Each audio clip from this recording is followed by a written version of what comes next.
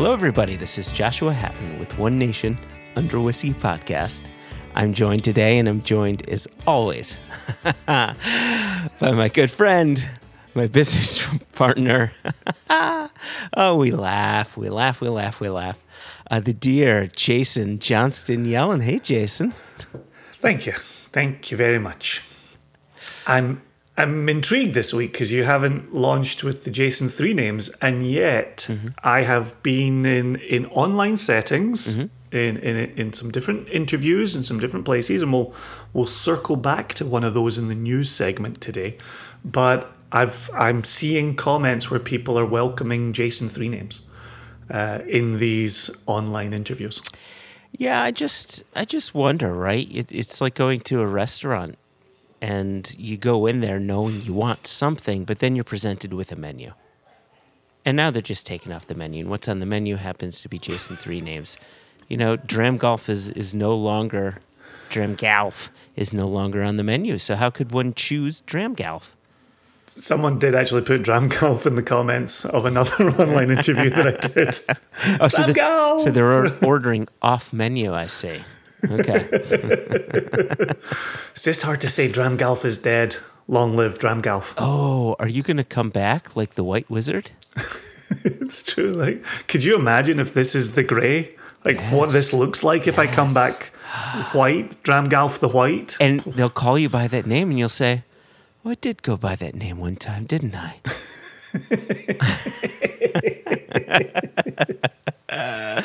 Oh, what fun. To have fun.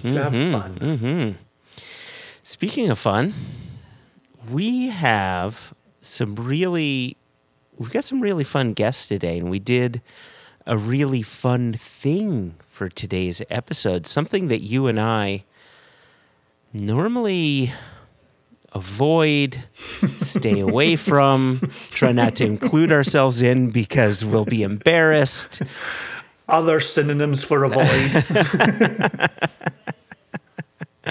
But, you know, distance, absolve ourselves of the responsibility. Oh, I like that, absolve, yeah.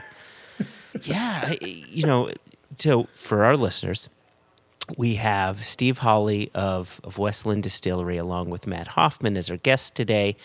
And they're doing this thing called the Judgment of Westland, where they take 4 individual single malts around to different shows or private events and things like that.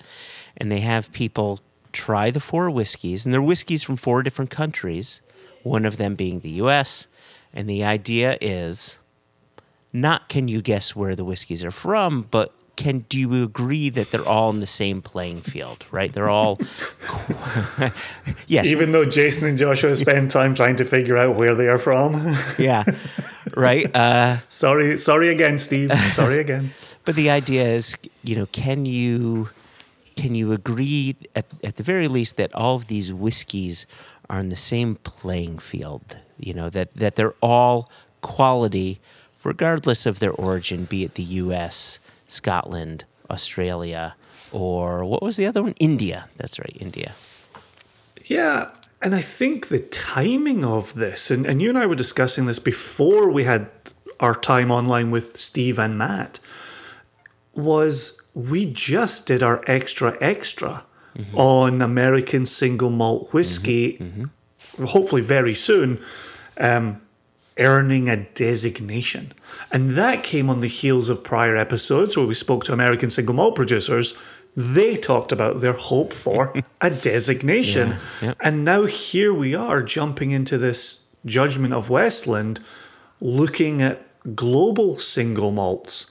And the question here is, where does American single malt whiskey line up with other nations' single malt whiskey? I think it's a great question to be asking.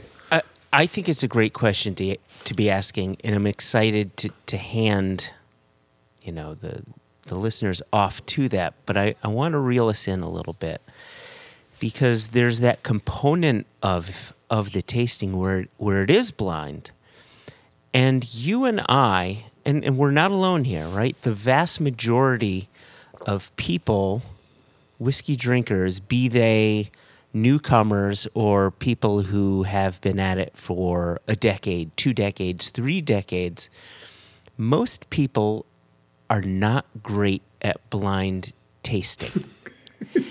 And I wanted to pick that apart a little bit because I found that incredibly intriguing, right? If you go to someone's house and they break out a bottle, and let's say it's a Kilchoman, and they pour that and you drink it and you nose it and you're picking apart tasting notes, you're talking about this, that, and the other thing.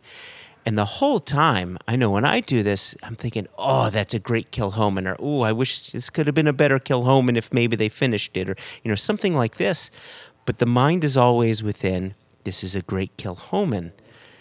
I cannot say with any confidence that if that was poured for me blindly, that I would be having the same time.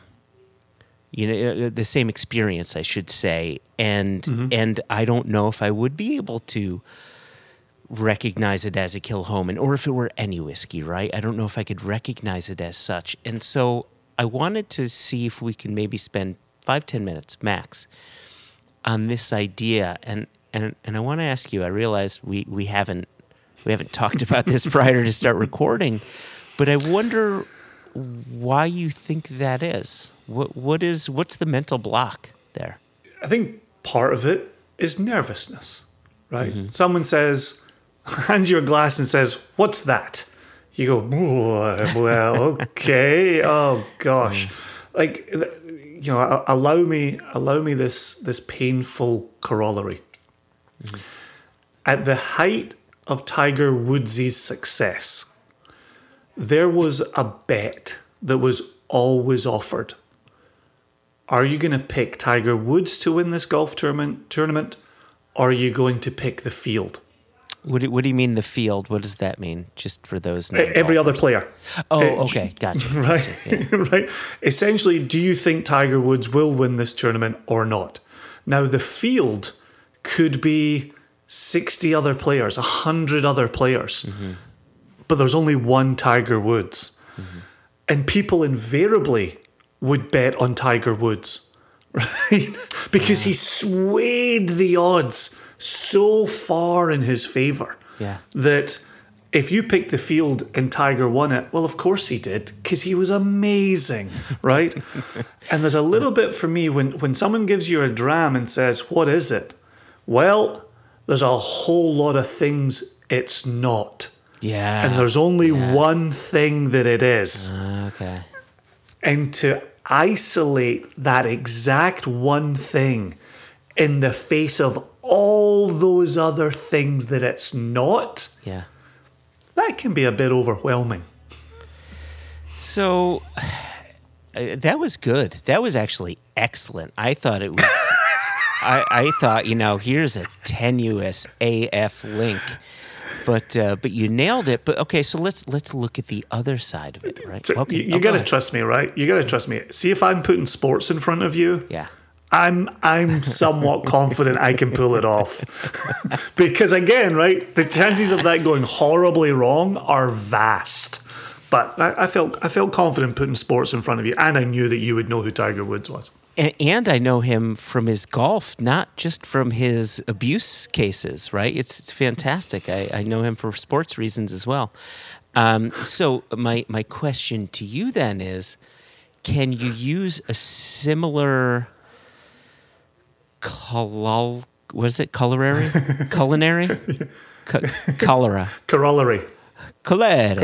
Corollary? Can use a similar corollary for those anomalies in the world, right? Like the Ben Weldies, and we mentioned him when talking with Steve.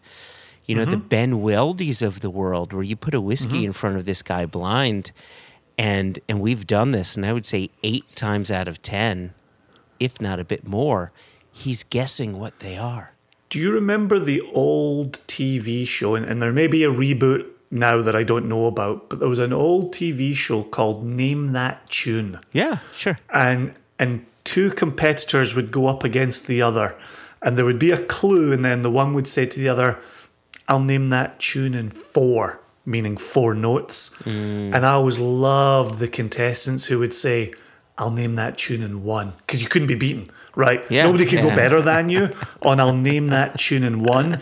And Ben Weldy, as an example of the type of person who, when they hear a singular note in a whiskey, Yeah. say, that's the note that I find belongs to distillery X. Yeah. That's the note. That's the tidying up. And that's where I have a problem with blind tasting, is it's all messy to me, right? It's a little bit peaty, but it's a little bit smoky, but it's a little bit fruity, but it's a little bit nutty, right? Like, why is it all of these things at the same time? Like, and it's chaos. And I think for someone like a Ben Weldy, bing, there. I got it, right? I know what that connects to. And I think that's where sometimes when we play the role of Johnny Big Boss, right? When someone gives you an Ardbeg and you go, oh yes, I always get this white chocolate fattiness on Ardbeg and I'm getting it here, right? Oh, this is unmistakably Ardbeg to my mind, right? Or it's a Craigellachie and there's a sulphury note or a meaty note or sometimes that strawberry note that we discussed with Stephanie McLeod. When you already have the answer, it's easy to be Johnny Big Boss and connect it to a host of things that you have observed over time experiencing whiskey. But when presented blind, I'm getting both the meaty and the strawberry and the white chocolate and the chipotle and the coal dust.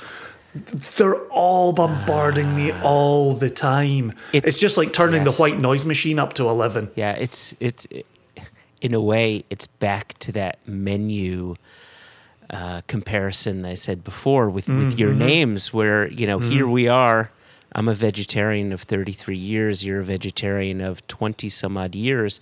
And there was a time where you would go to a restaurant and you would look at the menu and there would be one item and you say, I want that. And now you go in and the world's your... Well, maybe not oyster, because that wouldn't be vegetarian, but the world's your something. The world's your broccoli. The world's your tempeh.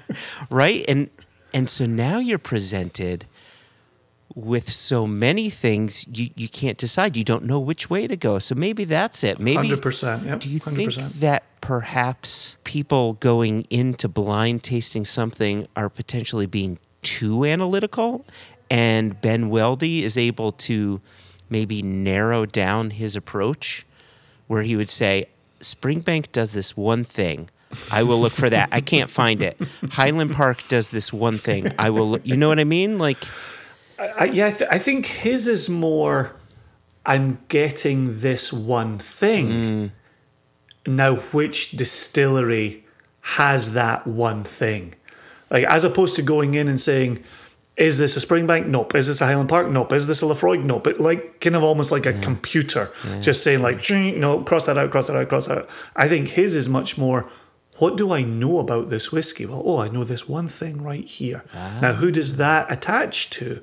And then in attaching it, okay, what else do I know about that distillery? Yeah. And is that in this whiskey? So it's a series. I only surmise. It's a wonderful party trick. So it's a series of if-when queries. Potentially, yeah. Yeah. Did I say if-when? I meant if-then. I know what you meant. Right.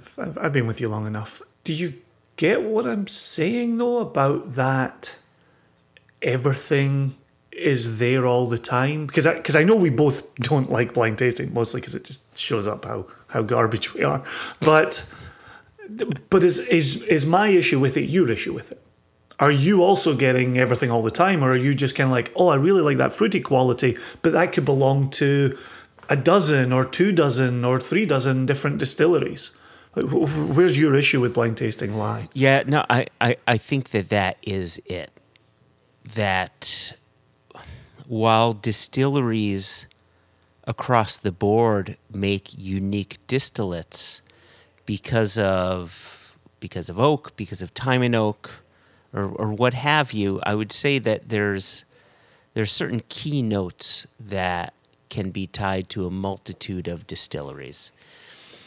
And I would imagine, too, that blind tasting is likely even a bit harder with a bourbon or a rye, right? Because you've got such an impact with the wood.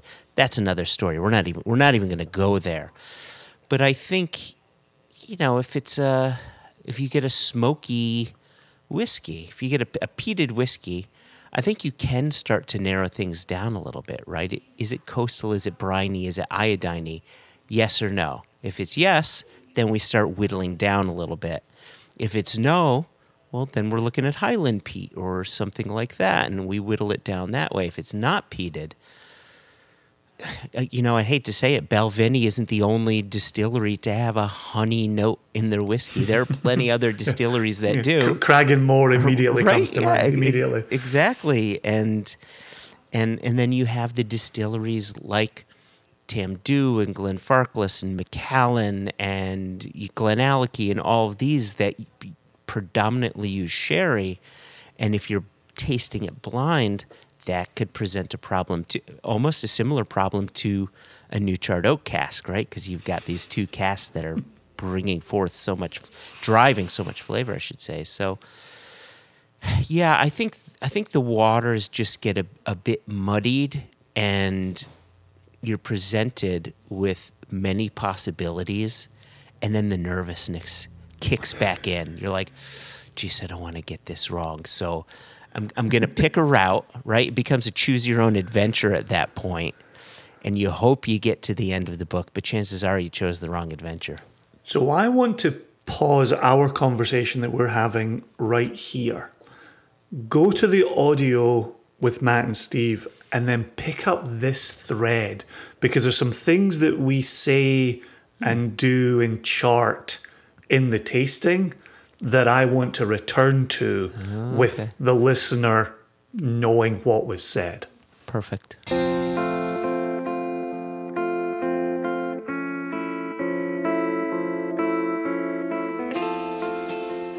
We've been called to duty. And it's not that D-O-O-D-I-E, it's D-U-T-Y. By the good people from Westland Distillery. We have both Steve Hawley, H-A-W-L-E-Y, and Matt Hoffman.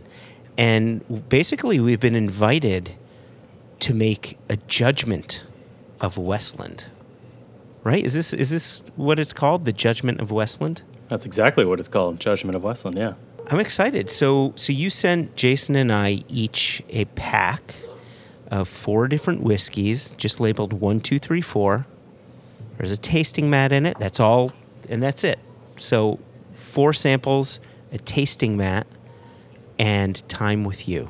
And now I feel as if I don't know what to do. I feel as if we're at your mercy with these samples. What more do you need than those 3 things? It's a perfect evening at home, isn't it? Whiskey, mats, and mercy. There you go. Well, first of all, Joshua and Jason. Joshua.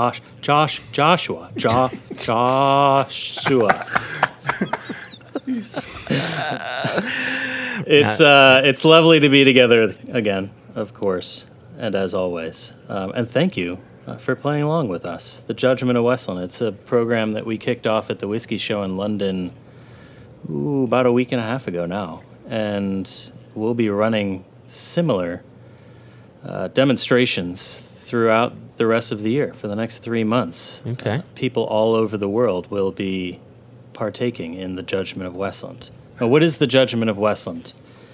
Besides a damn good time. Well, as Matt and I and others at the Westland team have experienced for the better part of 10 years, as we've all discussed, this year marks 10 years for Westland as a distillery, which is an exciting thing and a big milestone for us. But even to this day, we're hard-pressed to go somewhere where we don't hear one of 2 things. One is, why are you making single malt whiskey? You're Americans. You should make bourbon. As funny as that is to you folks, there are many who legitimately ask us that question. And the quick answer is, well, corn doesn't really grow all that well here in the Pacific Northwest, but it is one of the best barley growing regions in the world. Mm-hmm. So that's the easy answer. the second thing that we hear almost every time we leave the doors is you can't or shouldn't be making single malt whiskey because you're not Scottish. That one, feel free to guffaw at. That one is certainly laughable. Yeah, that's honest to goodness. I'd say that's upsetting. Yeah, it is upsetting. Thus, we thought maybe we should do something about that to demonstrate to the world that the idea that Scotland owns single malt is antiquated. When we talk to these folks, when we hear these questions or these statements, we often think of the Judgment of Paris. Are you boys familiar with that? In 1976, Yes. Stephen Spurrier, not the football coach, but the wine merchant from London, he brought over a number of, at the time, unknown California wines to Paris, and he blind tasted them against the vaunted Bordeaux of France. And lo and behold, the California wines ran the table, much to the chagrin of French people to this day. But it was a demonstration that while California wines are different, they are equally valid, right? And that New World approach to wine was something that should be considered regardless of how long it had been in production. Sure. And at Westland, we very much see ourselves the same way. We've purposefully distanced ourselves from the idea of craft from the beginning. We are a single malt whiskey distillery. We are in Seattle. And our ambitions have always been to have a voice on the global stage of single malt. And while we aren't trying to replicate Scotch whiskey in Seattle, we do feel that no matter where you're from, if you're making good whiskey, that should be considered equally. I think the Japanese were really the first to prove that great single malt could be made outside of Scotland. That was decades and decades ago. And today, as we all know, there are great single malts being made all over the world. And guess what? America included now, which I know you've been talking about quite a bit on the podcast lately. And I was just about to ask you both that question. Could you speak to for a moment to what we just announced on a recent Extra, that American single malt whiskey is due to have its own designation? What does that mean for Westland, and what does it mean for the work you've been doing for the last decade? Yeah, I mean, for us, it's going to be massive. I mean, how often does something like this actually happen in a category? And the answer is not very often. In some categories, the answer is never. And we've played this leading role in it. I mean, kind of by default, the fact that we are one of the leading single malt producers, but we also identified, really early that this was something that we needed to have for the long run, for the category's health, for the benefit of consumers, not just in the U.S. but around the world. So the fact that after more than 5 years of work, it's crazy. We're coming up on 6 years worth of work on this to be so close with the TTB about to make a ruling that another public comment period. I mean, it'll be a historic thing, So that's going to be major for us, for everybody at American Single Malt, frankly. Yeah, it was one of those things that we said in the Extras. Joshua and I were discussing it and describing it, and we weren't really conveying the excitement or how important and significant it was. And it's so funny to have just watched you answer that. Your face lit up. Your cheeks started beaming, right? Like your excitement about that designation is palpable. And I think it does speak to the important work that you've done for the last decade, and many other American single malt producers around you have worked diligently. And we also made the comment on the podcast about 5 years, 6 years of doing this and working towards that designation. Like, absolutely remarkable. So mazel. It's exciting news. Yeah. Thank you. Thank you. I mean, we talk all the time about what a privilege it is to be at the origins of an entirely new category in spirits. Most people in their careers, if you want to look at this as a job, which is also sometimes laughable, but not many people get the opportunity to be a part of something like this. So it is palpably exciting, as Jason said. Our cheeks are a flutter. Yeah, and here we are as whiskey lovers, watching it from the sidelines, and here you are, the players on the field, the coaches, helping to direct it all, along with 7 or 8 other founding members and close to 150 distilleries helping to move this along in a 6-year process to come to fruition. It's really, really a job well done, and it's exciting to be witnessing it. Well, we appreciate that, and we appreciate the support you guys are giving us too. So, thank you. Yeah. Cheers. Yeah, thank you. Yeah, fantastic. So back to the Judgment of Westland. Yes, indeed. So what you have in front of you is 4 different single malts from 4 different countries around the world. This set of drams was selected, curated by Dave Broom, a good friend of yours, and Sam Simmons. So independently selected. They selected these whiskeys because they thought that they were great drams, but also B, that they were comparable, right? They were comparable in proof. They're all around the same price point. They are all kind of flagship expressions of their distilleries. And in their minds, they all represent the country of origin quite admirably. There are no tricks here, so there's no limited editions here. There's no cast strength stuff. There's no 30-year-old whiskey or anything like that. I was going to ask that. There's no Inferno. There's no Inferno, unfortunately, for you. Ollie Chilton's glad to hear that. Yeah. We're simply asking you to do what we think people don't do often enough, which is blind taste these whiskeys. So nose through each one, taste through each one, and we're asking you to give them a score of 1 star through 5 stars. On our website, thejudgmentofwestland.com, Sam and Dave have opined greatly on the scoring system that they developed here, but I break it down this way.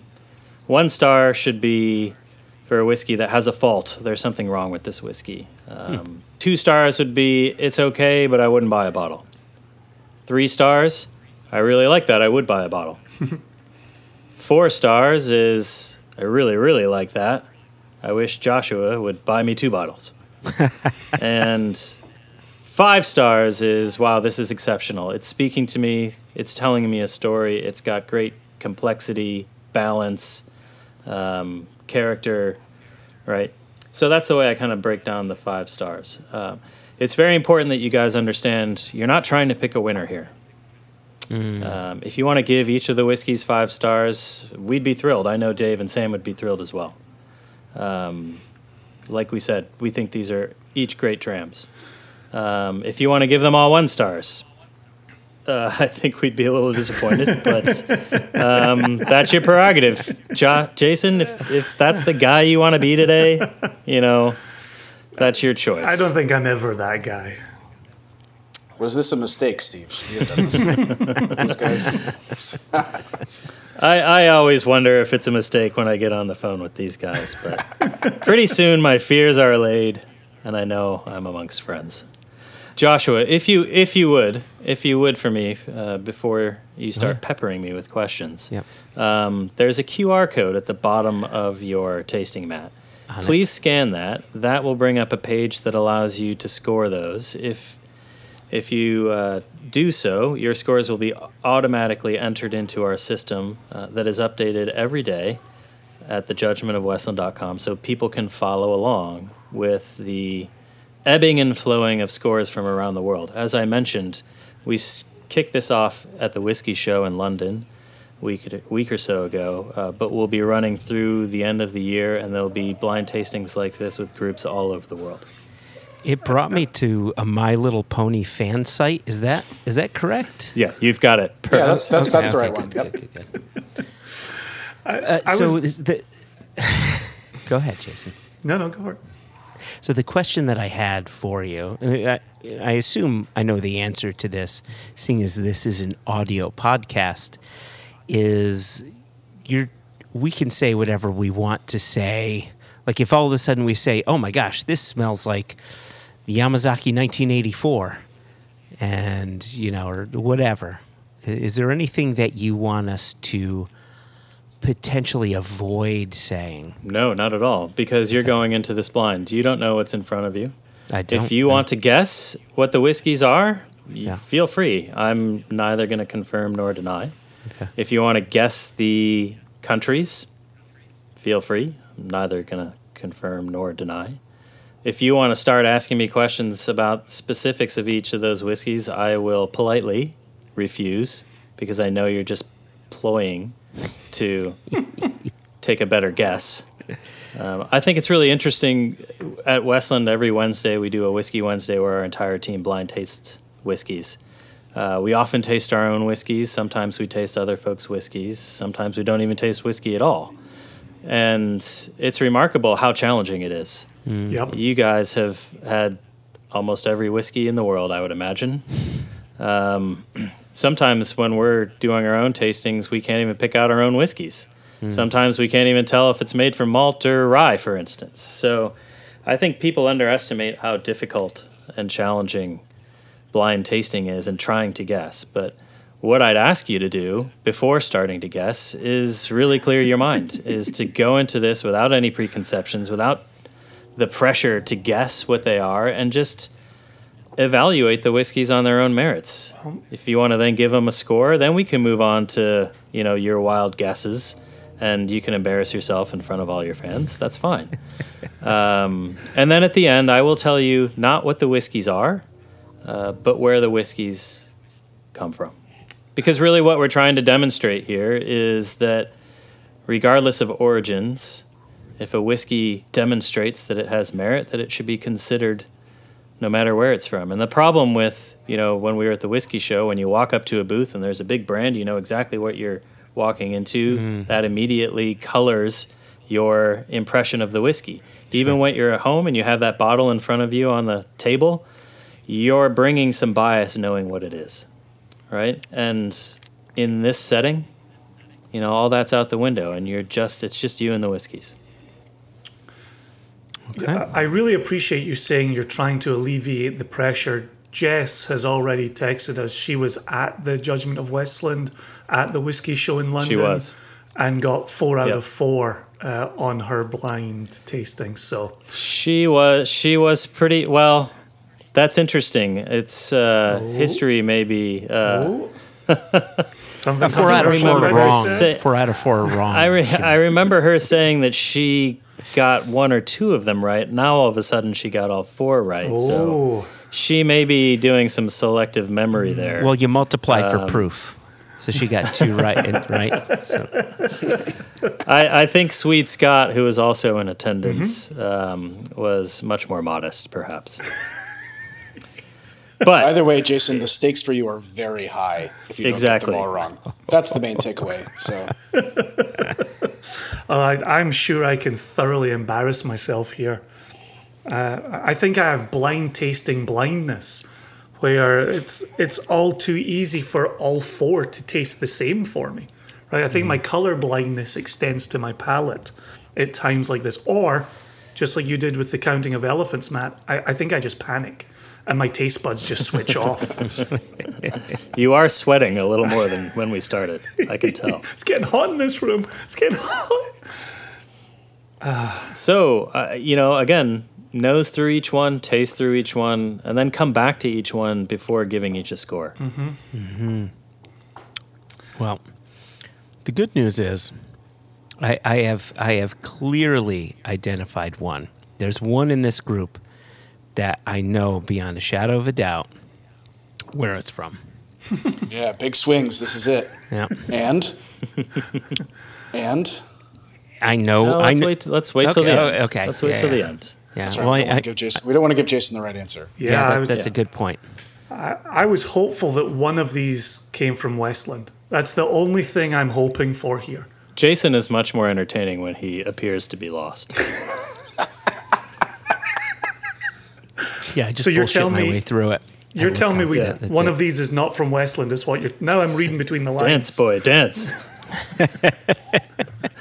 You are psyching yourself out live is- in front of us. It's fantastic. This is really, really interesting. There's two. Which number are you on, Joshua? Well, so I've tasted through all four, Okay. and there's two within the four that, if gun to my head, I would say they're both from Scotland. But if I understood what you were saying before, is there's 4 whiskeys here representing 4 different single malt producing countries. Do I have that correct? That's correct. It's one of the few things that I will confirm is that Okay. no two whiskeys are from the same country.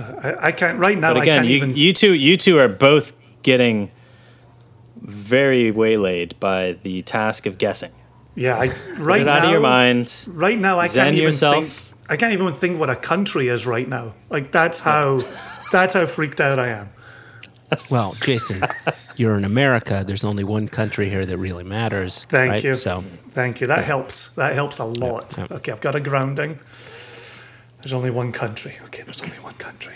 So as we proceed, and as Jason tries desperately to calm himself down, I'd ask of you this: most people use that tasting mat and are jotting down tasting notes for each of the whiskeys. I'm actually quite interested, and I know Dave and Sam and the team here would be interested in hearing what you guys think of each whiskey. But really, what I'm most interested in is once I reveal to you what countries these whiskeys are from, what are your impressions more broadly of the exercise, right? Are you surprised? Are you shamed, Jason, by not being able to guess them? Did you like something, especially from a country you didn't expect to? Are you happy that you got something right? All of those things are really what I'm after here. Yeah, to be honest with you, there's nothing that immediately jumps out at me as Scottish. I feel like I've got more of a leaning towards what might be Indian, what might be American. Australia, I don't know that well. And so the Australia one, kind of the door remains open on that one. But if there's a Scotch, well, given that there is a Scotch in here, it is a delicate, fruity, floral Scotch that's hiding among these 4. Would be something I would say out loud. I will say this: all 4 of them are really tasty. I wouldn't give any of them a 1 or 2 star. I think you've got 3 as a baseline and then up. Yeah. That's great to hear. Joshua, which one do you think is the American? Because for me, if we've There's no thinking. waxed- I know exactly which one is the American. And So the we fact have- that you don't know which one is the American is, I think it's hurting Steve's feelings, really. So Mine for sure. So Yeah. let me put some leaves on the branches. Yeah. So for us, we've waxed lyrical multiple times about Westland having this chocolatey quality. And as I go through the 4 samples, there's one that clearly has a chocolatey quality. And I'm curious which number that is for you, because I know which number it is for me. Are we allowed to say Why don't we numbers? do this? Yeah. Why don't we do this, gentlemen? Yeah. Put your hand up like that and put the number behind your hand. Yeah. Okay? Yeah. Hold it up. Hold it up. All right. Jason, hold it up so we can all see it. Can you see my hand? Don't curl it behind your neck.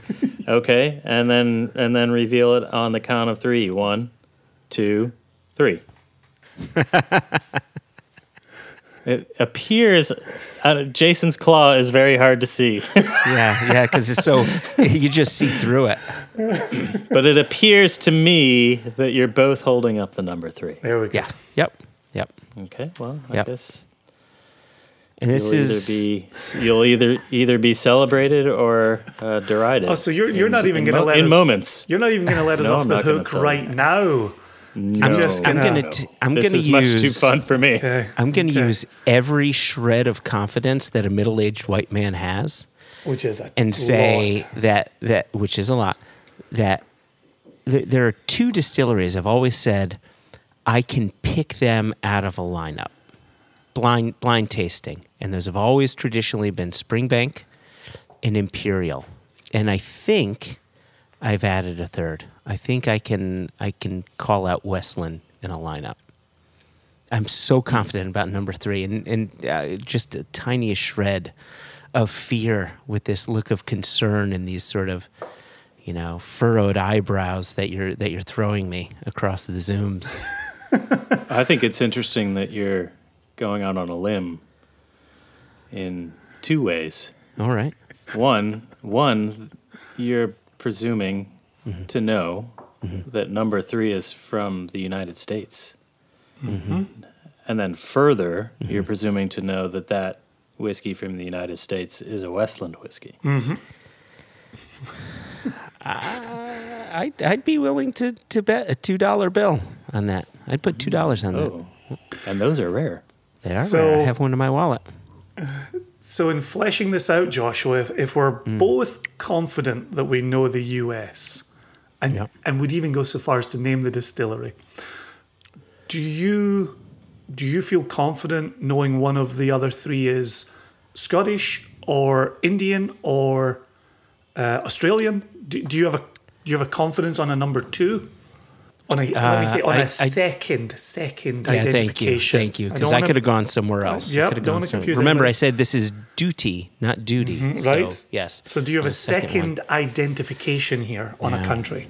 So if I were to hazard a guess, I would say that either 1 or 4 is a Scotland whiskey, a Scottish whiskey. So I've been leaning towards 1 being a Scottish whiskey. And that's what I meant earlier when I talked about the delicate floral. Toward which one? Fruity. Number 1, I've got a confidence on that. When I tasted number 2, I was presented with what I think is a hint of peat, but it was a vegetal style or some sort of vegetality. Is that a word? Vegality? Careful. Walk Easy. away from the cliff edge. But it reminded me a little bit of the kind of vegetal smoke or vegetal earthiness that you'd get from like a Crofton Gaya or something from the Loch Lomond distillery, right? That just sort of delicate funk. On which number? 2, Douai. Interesting. Okay. So for me, the second... But I don't think it is. I've got a warm oatmeal happening on 2 around some nice fruit salad. Number 2, I think, is India. I tend to get that combination of oatmeal and fruit salad from certain Indian whiskies. I'd buy that. And really, the only reason why I thought it could potentially be a Scottish whiskey is just because of that sort of delicate vegetal bit. But hearing your explanation, I'm with you. So now it's between 1 and 4, right? Well, and I've committed to 1 being Scotland. I've played You've my committed hand. to 1. Yep, I've played by hand, which for me, and that's what I was alluding to earlier, not knowing, Australian category overly well, right? Mm-hmm. I've got a process of elimination has brought me to 4 being Australian, but Yeah, it's not. I don't think it's Scottish. I don't. I think you're right on number 1. Right, number 1 has that fresh pear drop coming through, which you find so often on the Scottish new makes. So yep. I'm just left. Process of elimination gives me Australia for number 4. Oh boy, I've committed. So if I may, I've committed. mid-tasting to Yeah, go perhaps give you guys some marks Oh boy. Okay. on your performance. Oh boy. Unfortunately, Oh, no. as far as pupils are concerned, you're not at the head of the class, not because of your guesses, but because you're focused on guessing.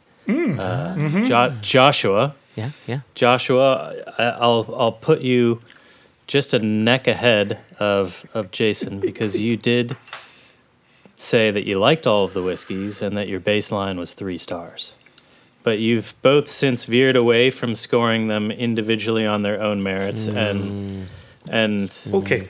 dived headfirst into the abyss of guessing So this is what these whiskeys are. This is a valid Got it. comment. I will certainly allow you validity on this comment. However, I'm not going to mark down or up because of its region. And I understand with the judgment of Westland and this blind tasting and this anonymity, I understand it's to get people to reverse, right? Tell me if you like it first, then tell me where it's from. I don't give a flying fuck where it's from, right? But there is that competitive streak in me in this blind tasting where I want to see if I can parse it out. But yeah, I thought they were all great. I'm probably I'm getting this visions of Looney Tunes where you've got the one character on one shoulder and the other character on the other shoulder, Jason, and they're kind of arguing with each other. It doesn't matter where they're from. Yes, it does. Yes, it does. I see the internal conflict. Meanwhile, I'm just brushing the hair, saying monsters are such interesting people. All right. I'm ready to go with scores. Like what do you want Okay, next? I will leave you to be in charge, Steve. Okay, well, What do you want next? the first thing I need to do is get you, Jason, the Mm-hmm. QR code. He can just scan it from my Zoom, can't he? Yeah, there you go. Scan that there with your phone, Jason. Okay. And I want you to both get into that webpage and start scoring each of the 4 whiskeys. Again, 1 star through 5 stars. Nice to hear that Joshua is eliminating 1 and 2 stars for all, which is great.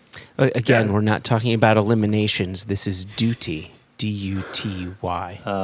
Yes, Yeah. D-U-T-Y. Just for the record, I'm also not going lower than 3.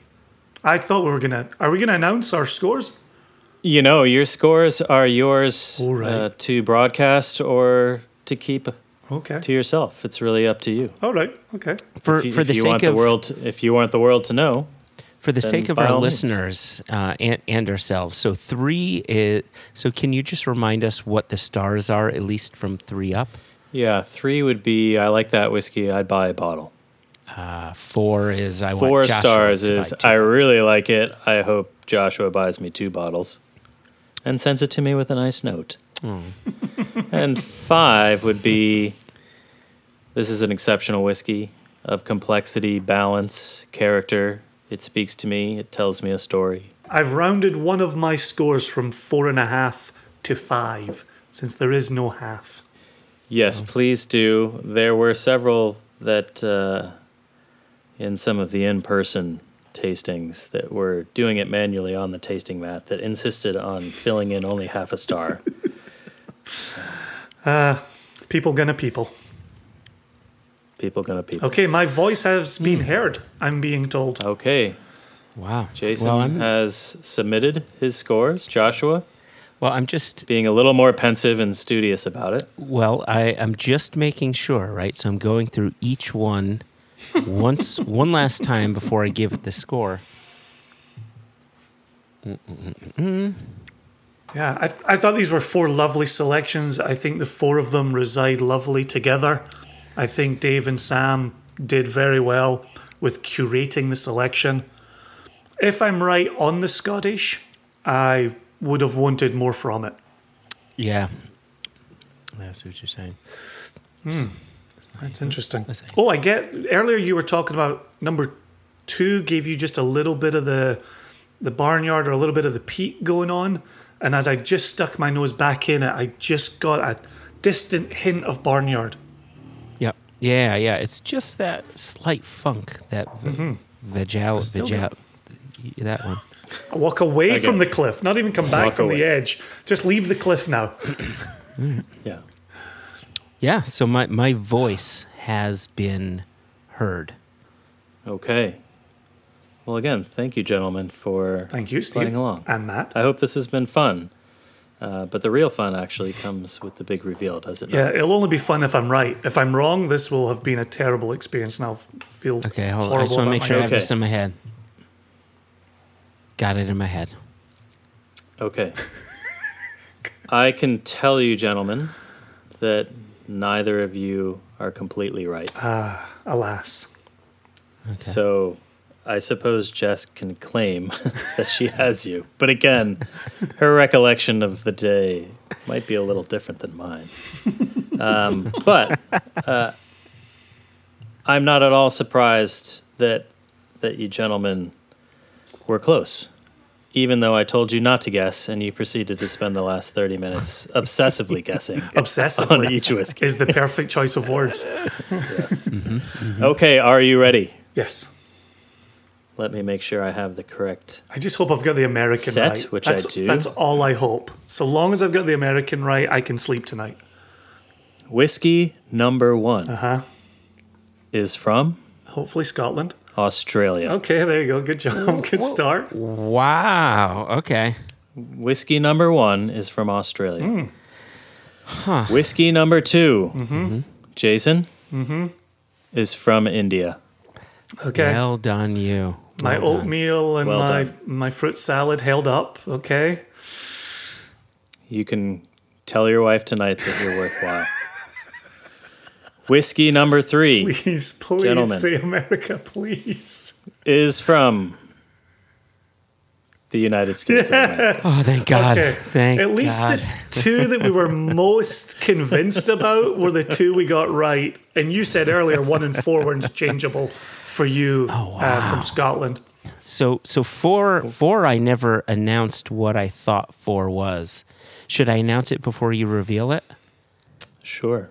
Because I was on the fence with this one because I was convinced that 1 was Scottish, and so my mind went on 4 to an Irish single malt. But taking a final sip, and you know what? I'll stick with it. I'll say Irish single malt and see how wrong I am. Whiskey number 4 Yep. is from Scotland. I meant Scotland. Yeah. Yeah, there's only Scotland, India, US, and Australia on the website. Yeah. Yeah, Oh, it I seems haven't that read the Jason website. cheated a bit, looked the website up, and knew the 4 he was choosing from.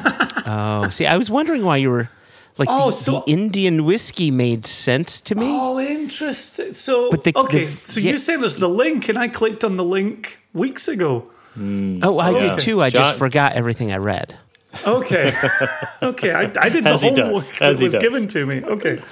And then I didn't follow the prompt, so I'm not the perfect student. I know So that. Joshua came to the tasting completely blind. Okay, and that's how you've been doing them? Jason, yeah, I suppose people could look at the website and come a little more informed. Gotcha, but most gotcha. people come completely blind. Gotcha. We've got Japan as a popular guess for some of these drams. That makes sense. So, yeah, that was fun, wasn't it, guys? That really was. I love the fact, and I know you guys have said it previously in other podcasts, but in other episodes of the podcast, but I love the fact that you do this as a team on a weekly basis. I think that's incredibly smart and really does get out of biases and reshape context and all of that. So, yeah, kudos to you. That was fun. Indeed, that was yeah. And I know you two aren't necessarily the ones that need to be convinced, but your impressions on the idea that single malts made from around the world should be equally considered based on their own merits. Yeah. Yeah. Yeah, I think Jason's point was a good one as you were chiding him, and rightfully so, Steve. Yeah. But his point was a good one. I think that at least he and I are at a point now that we wish other people were at, where the understanding is single malt is made around the world, and around the world it's made in a wonderful way and should be on an even playing field. Yes, Scotland and Ireland have been doing it longer than everybody else, but Japan has showed that it can make fantastic single malt. Israel has shown that. India has shown that. And it's just a matter of educating the public. And I think this is a great way, grassroots way, of getting people to understand that, to change their preconceived notions of 25-year-old Scotch is the best. Yamazaki is the best, etc. Yeah. You know. Yeah. I'll throw in for all of our Australian listeners that the sample that I thought was Scottish got my lowest score, which was 3 stars, would buy a bottle. Got my lowest score. To find out that that was Australian actually surprises me. Because it really had the qualities of younger refill bourbon Scotch that I'm familiar with. And being a proud Scotsman through and through, I was okay giving the lowest score on the sheet to a Scottish whiskey. If I'd known it was Australian, I may have gone a little higher on it, right? Give Australia the little single malt bump on that You're one. demonstrating the bias. Exactly. Here, aren't Absolutely, you? yeah. Absolutely. You were so focused on guessing that guessing influenced your scoring. Yep, absolutely. Absolutely, Steve. I've failed you this day. This is quite the psychological experiment. It is. It's also why I hate blind tasting, right? Inside the mind of Jason Johnstone Yellen. A scary place It to is a be very- sometimes, but very informative. It's a very scary place as I sit here with excrement all over my face. Which was before we even popped the first cap. Yes, But anyway. very much out of context for Yeah, it's everyone just supposed but to the three be. of us. It's supposed to be eggs on your face, not excrement. Right, you got it wrong. You can tell I'm still a foreigner in a foreign land. Before we get out of here, Steve, I just want to say congratulations to Westland on the partnership with the Seattle Kraken. Seeing this yes. NHL experience and the bottle that's at the distillery, very, very cool. And even having the anchor bars dotted around Seattle is very cool. And so, congratulations on that partnership. And I wish you the best of luck going forward on that. Last night was the first game. Very exciting. We came up just short, but I mean, hockey fever is high here in Seattle. No pun intended. Yeah, it's really cool. We have our own Westland Whiskey bar in the new Climate Pledge Arena, which is a new $1 billion arena, which is super, super exciting, and everybody is absolutely gaga over the commemorative bottling that we've done, and It's a beautiful label. it's absolutely beautiful. Thank you. Yeah, it's a fun thing to be a part of. I didn't follow the arrival of the team that closely, to be perfectly honest. Was it a movement or was it an expansion? Expansion. Okay. We are the 32nd team. There you go. Yeah. So are we going to see a story like the Las Vegas Knights? Are you going to rise I'd like to think playoff so. prominence in no time at all? Well, I would say Vegas, who will quickly become, if they haven't already, our arch enemies.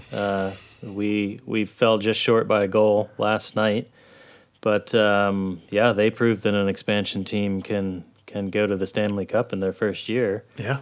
We held toe-to-toe with them last night. They're one of the best teams in the league, so I'd say that's promising. Very cool. Very cool. I'm excited to follow along and see how things shape up. But having Westland behind them, I think is going to be fantastic. Fans of Westland, I think we'll support them well. I think with the leadership of Westland, they can't but help go far, right? Yeah. Brilliant. Indeed. Joshua's excited about all the sports talk. Yeah, look at him. He's like, yes. He's about to keel over Here in his for the chair. hockey talk. I am slightly, real borderline excited, only because I'm a fan of the underdog anything, and the fact that hockey is not followed as broadly as baseball and football are, or that soccer is not followed as much as baseball and football are. I kind of want that to get a bit more notice, and so I want to talk about it a bit more, and so I do have a little bit of excitement for it, and more than anything, I'm just excited to see Westland's name on more things. So that's what excites me. Oh, fair enough. Before we get out of here, Joshua, I gave some broad strokes on the blind tasting experience. Do you have a few thoughts before we wrap it up? Well, I think you don't like blind tastings. Only because I'm terrible at it. If I was great at it, I would want to do it all the time. Because he's clearly terrified of doing them. But I may be worse than you are at it. But I think the difference is I don't mind being wrong. Where I think you have a problem with being wrong. I like being challenged. I like, I like going in there with blinders on, and even though Steve had said, try not to guess, try to, just go in there with an open mind. It's just so obvious because we have tasted a lot of things that you want to go in there and you want to analyze.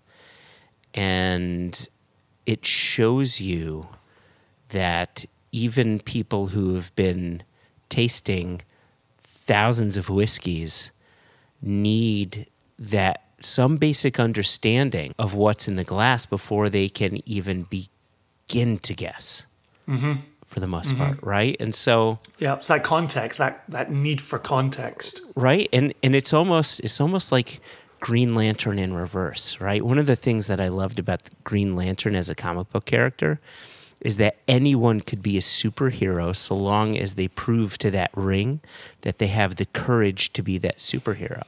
And so when we as people who've been drinking, for so long and had so many different whiskeys, everybody's on that level playing field, and I really like that. I just really like being there where anyone can guess. And we've got some good friends, like our friend Ben Weldy. Yep. I've not known anyone who can blind guess better than him. I don't know how he does it. He is more deserving of that Green Lantern whiskey ring than anyone else I know.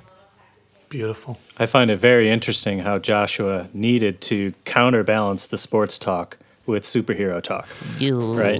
And just to bring his life back into equilibrium a little bit. And he did it so well. Yeah. Let's get out of here on Joshua doing that so well. Thank you so much, Steve. Thanks for sharing Thanks, this guys. with us. That was fun. Thanks for Matt. Appreciate Thanks it. to Matt, who was able to join us for some period of time. Indeed. And then had to go on to important things. It's been a ton of fun. Cheers, Matt. Take care, guys.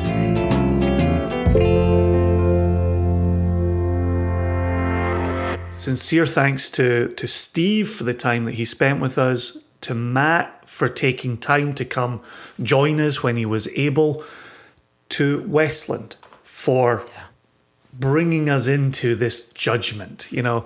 I really meant what was said in there, that as this continues and as they build up those numbers of participants, I really want to double back and revisit with Steve, because he's the man charting the numbers behind the scenes, and see what conclusions he's drawing from all of this. And potentially at that later date, we might get to put a few more leaves on the anonymous branches of samples 1, 2, 3, and 4. Now, with that said, before we went into that, I said I wanted to pause our conversation and then re-pick it up after the audio had been shared with our listeners. Now we're in that position. So there's two things that I want to return us to. Okay. Number one, in our introduction, we talked about there being discernible notes that one can identify and take to a distillery. So that's part number one. Part number two, in the tasting, you and I had a very brief conversation that 1 or 4 could have been Scottish or Australian. Yes. And we did go for one over the other, and it turns out we were wrong in the way that we went with one over the other. And I know Steve gave us into trouble for how we were going about the tasting, and I still appreciate that. But I want to return to that part as well, where if you'd simply asked me, do you think you could pick a Scotch and an Australian single malt apart? I think I would have pretty convincingly said yes. And to have not done that in this context, interesting. And so I want to just, when the time comes, I want to double back to that and get your sense of what you were getting with 1 and 4 and what kind of left the conversation open. So now I've shared both tasks with you. Okay. One of the two of us has to remember these two things, because now we've shared it with the listener as well. Shoot, I just remembered you shared one of the two, not both. One of the two? You Yeah, that's both. Okay, so one of them was one of them was Australia and Scotch whiskey, right? Why? That's the second. Why Yeah, you got that's us the so second confused. point. And then the first point was A singular moment, or a singular note that you attach to a distillery. yes. Okay, good. Yep. Okay, good. So, in bringing us back to that first point, you and I knew going in that the judgment of Westland would probably present a really significant chocolate note Yeah. at some point. And as I went through the four whiskies, I got a significant chocolate note. And I was kind of like, yes. But what that's also got me thinking about is you and I both received copies of the new whiskey book, Nick Morgan's whiskey book, Yeah. published. I forget who the publisher is, but available through the Whiskey Exchange. Yes. And Sukhinder Singh writes the introduction to it. And very early on in that book, Nick Morgan says barley has nothing to do with flavour, regardless of what some distillers would have you believe. And that's a strange point to me, because you and I have been around Westland for pretty much a decade, right? We've spent countless hours talking to Matt Hoffman, who is deep in the camp of barley equals flavour.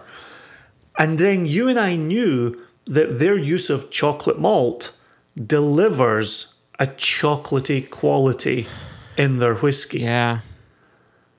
So I have things to say about this. So firstly, I will say when it comes to Westland, don't forget, they don't always use their 5 malt mash bill. Quite often, they're producing just the Washington Pale Malt.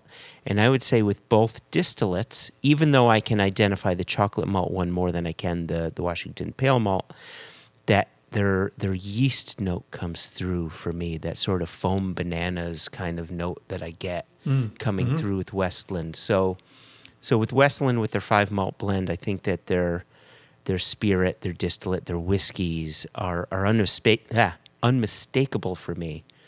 However, the pale malt might be different.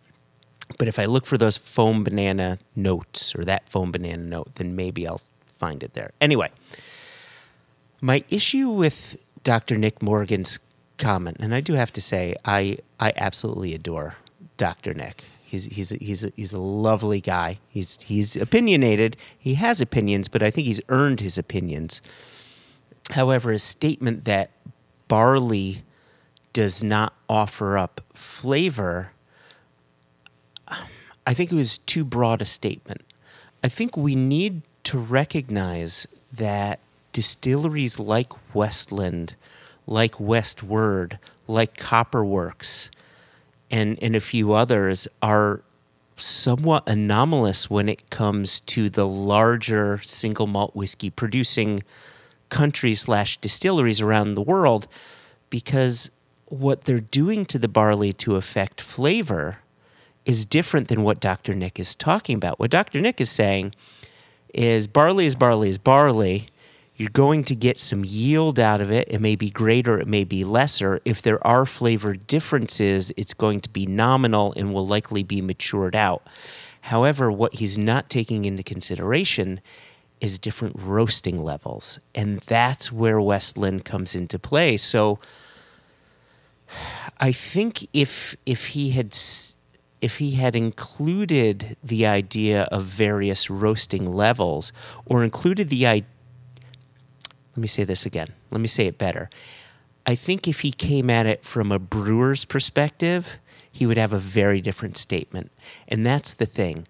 Westland, Westward, Copperworks, all of these, they're coming at producing whiskey from a brewer's perspective first.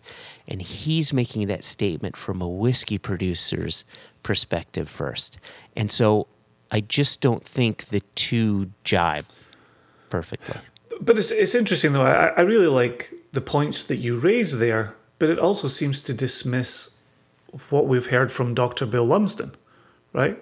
Where Bill has explored different barleys And then they've also got Signet with the chocolate malt going on. But even just different barleys have been part of the experience. Different yeasts, and the wild yeast that he talked about in one of our episodes. So even for Scotch whiskey, there are still those who will say barley does make a difference. But if you recall, one of the reasons, and I think that was I forget which Glenmorangie it was. A Two Sail. I think it was the Two Sail. No, that was the wild yeast one. I forget which Glenmorangie it was, but if you recall, he'd said we only let that get to be 9 years of age because at that point I could see all of the differences were starting to be matured out. And so, right, and that's first and second fill bourbon, right? Especially with second fill. It's really, the wood isn't doing a lot. It's being gentle on that gentle spirit. And if you have a gentle wood that after only 9 years starts aging out that nuance, then how significant is it? And so I guess the question is, should the statement better be said that different barley varieties won't present significant flavor changes? In Nick Morgan's defense, I do think that there's a potential for barley variety to affect flavor. I don't necessarily believe in barley terroir affecting flavor. Right? When we were at Westland, and they, Matt and Steve and Shane and all them were showing us the new make from different barley varieties, Obsidian, Talisman, a few others, and you could taste the difference. Mm-hmm. That was surprising to me. When I tasted the Marc Renier, the Waterford new make, and the different new makes there, and you can taste the difference. He not only changed up the barley style, but the barley farm. And I think if you took the farm out of the equation, that the barley variety would still change the flavor. And tasting those, you could see the difference. You could see that barley is affecting flavor. But then we take the example of Bill Lumsden with his whiskeys, and he's using different barleys and different yeasts, and he says, you know what? I can't mature this for too long because all of the differences age out. And so, I think what we're seeing here is that barley type will affect flavor from a nuanced standpoint, not necessarily nothing staggering. And I would potentially agree with Dr. Nick. I don't believe in terroir when it comes to barley, but I do believe in barley variety potentially affecting flavor up into a point.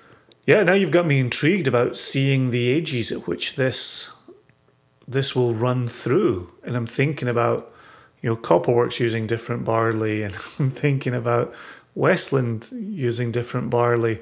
And obviously we get to taste those young.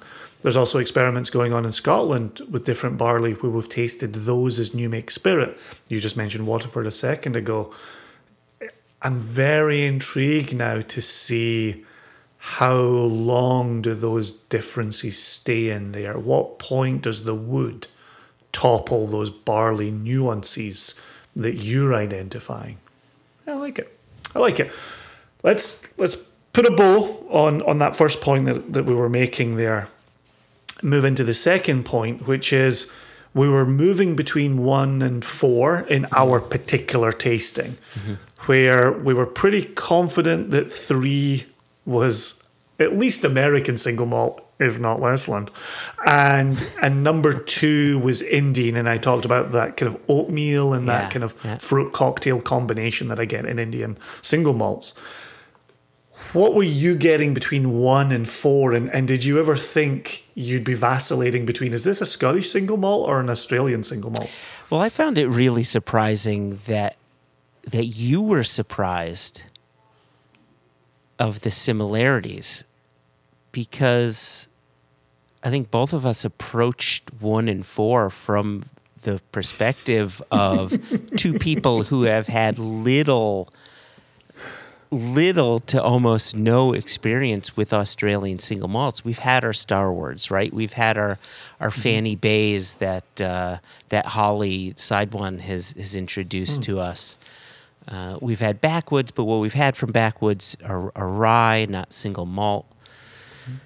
And Sullivan's Cove back in the day. It's Sullivan's Cove, but back in the day. And I guess what I would say is I'm surprised that there aren't as big, or at least in this case, there wasn't that big a difference between the Australian single malt coming off as potentially a Scottish single malt and the Scottish single malt, of course, being a Scottish single malt. Like you when you were setting things up, you seemed like surprised, like how could we ever confuse these two? And I think it's quite easy. We just don't have the experience to not confuse them. Yeah, I guess partly for me, it is on the back of maturation, and it is thinking about a climate that has a spring, a summer, an autumn that looks more like Kentucky. It has extreme temperatures. Like we've talked to Lee about bungs getting popped right across his warehouse space, right? And so I was expecting there to be more wood presence, right? And I don't mean this in the pejorative, but a more aggressive oakiness than we could ever hope to produce in Scotland, right? Our climate never allows us to get aggressive oak on there. So it's why virgin oak, those experiments that we tasted back in the day from someone like Glen Murray, why virgin oak can still work in Scotland. Yeah. Take that to a headier climate, a warmer climate, and you're going to be pulling splinters out of your tongue. And so I was just expecting a more woody profile from something out of Australia. But I do want to get back to what you said a moment ago, which is we really don't know anything about the flavours, the textures of Australian single malt. So I really was just working on an assumption. And I think that was the point of my surprise was, wow, I came in here with an assumption that is just being laid bare right now. Yeah. Didn't see that coming. Otherwise, I wouldn't have come in with that assumption. So that was the surprise for me. Yeah. I will say our experience with Starward tended to take us outside of the style that we were tasting during our time with Steve, because Starward is those big, huge wine casks, right? Big flavors that take you outside, what you would potentially confuse as a Scotch whiskey, take you outside of that flavor category. And then on top of that, Lark with their unusual peat sometimes, that would take us outside. Like this one, if we ever hear what the distillery is, it will be really interesting to follow them and see what they're doing and see if it differs. Are they looking to go outside of the style of Scotch whiskey, or are they looking to stay within that particular profile because, well, Scotch whiskey is the origin, right? That's who you want to emulate if you want a certain segment of drinkers. So it'll be interesting to find that out. I think that's the word for me coming out of the experience is interesting. And as alluded to in our chat with Steve, I'm interested and I'm intrigued to see what does it mean to be Australian single malt. I think you just hit it out of the park there. What wood is being used in Australia, and what's that doing to the Australian spirit? Even is it possible to talk about an Australian spirit any more than it's possible to talk about a Scottish spirit or an American spirit? And the final thing that I'll say, and then I think we should wrap this up and maybe go to the news, is in speaking with Lee at Backwoods and talking about those shifts in season where you have an aggressive summer and then an incredibly gentle winter. I think Australian distilleries have the luxury of having very seasonal whiskeys. Having, what's your summer release? Sure going to taste different than your winter release, depending on what's going on with the wood. And so that would be interesting to know as well, if that's a thing. If Australians even talk about that aspect of but I think it equips us with questions to ask as we're unearthing, as we're discovering, right? And I think that's my takeaway from this experience is World Single Malt, in which I include Scotch, not separate Scotch, right? World Single Malt production and maturation in bottling is really interesting and well worth following and well worth comparing and contrasting.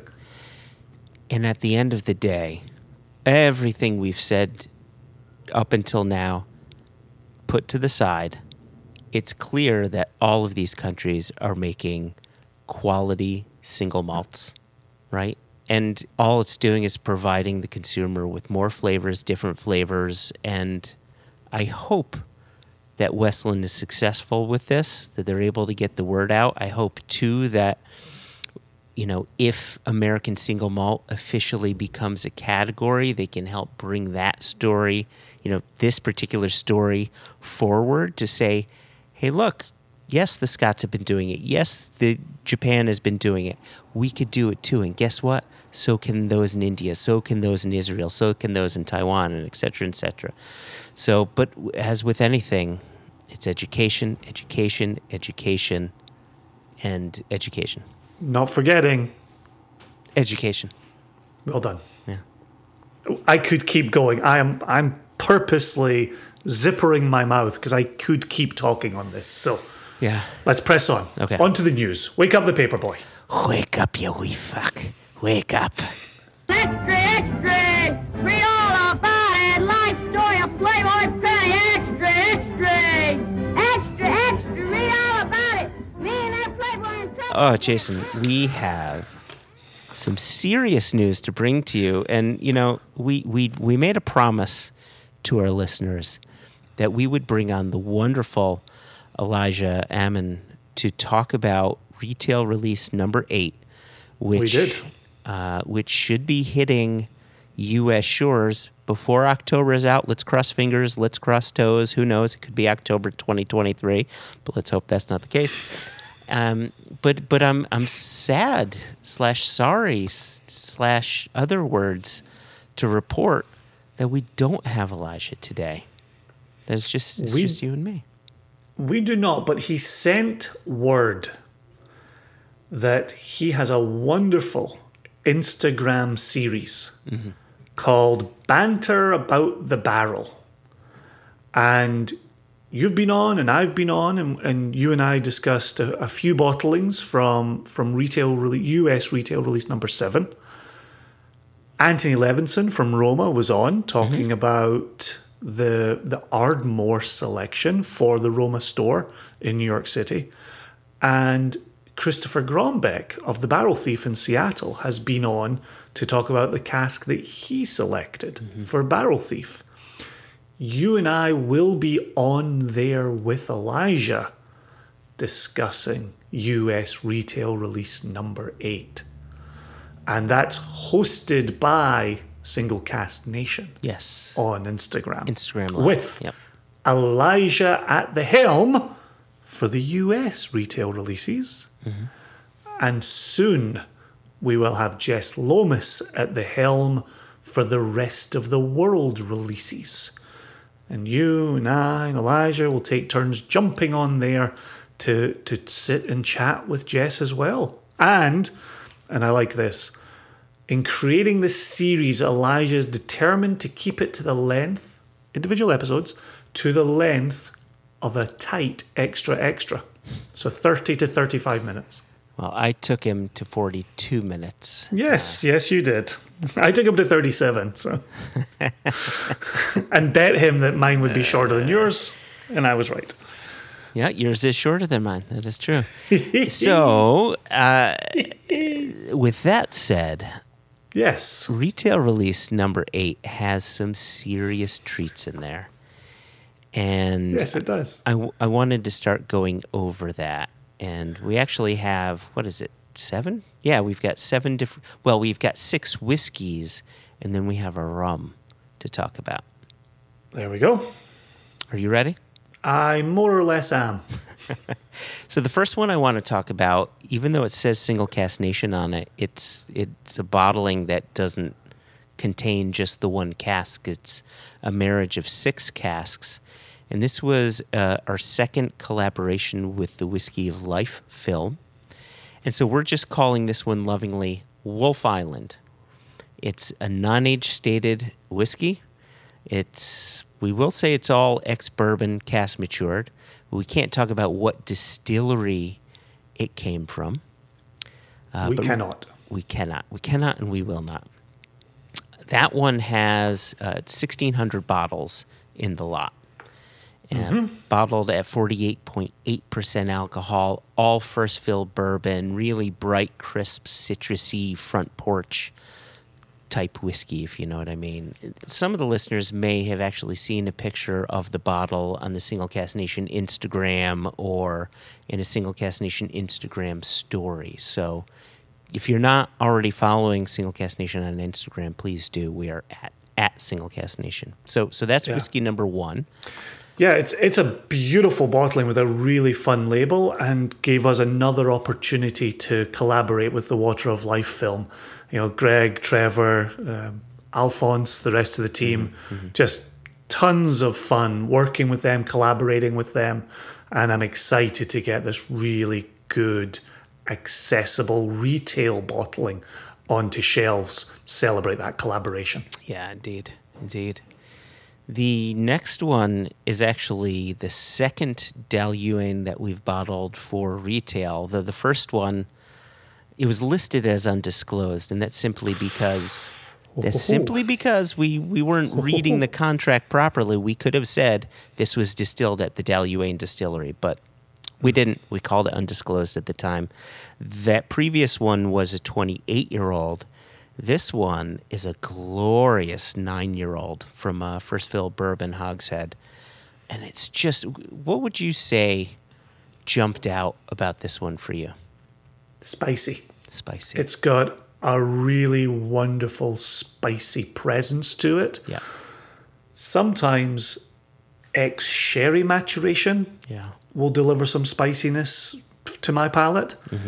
Knowing that this is first fill bourbon maturation, but then with the spiciness from the spirit, it's really cool. And I think an unbelievable little drinker.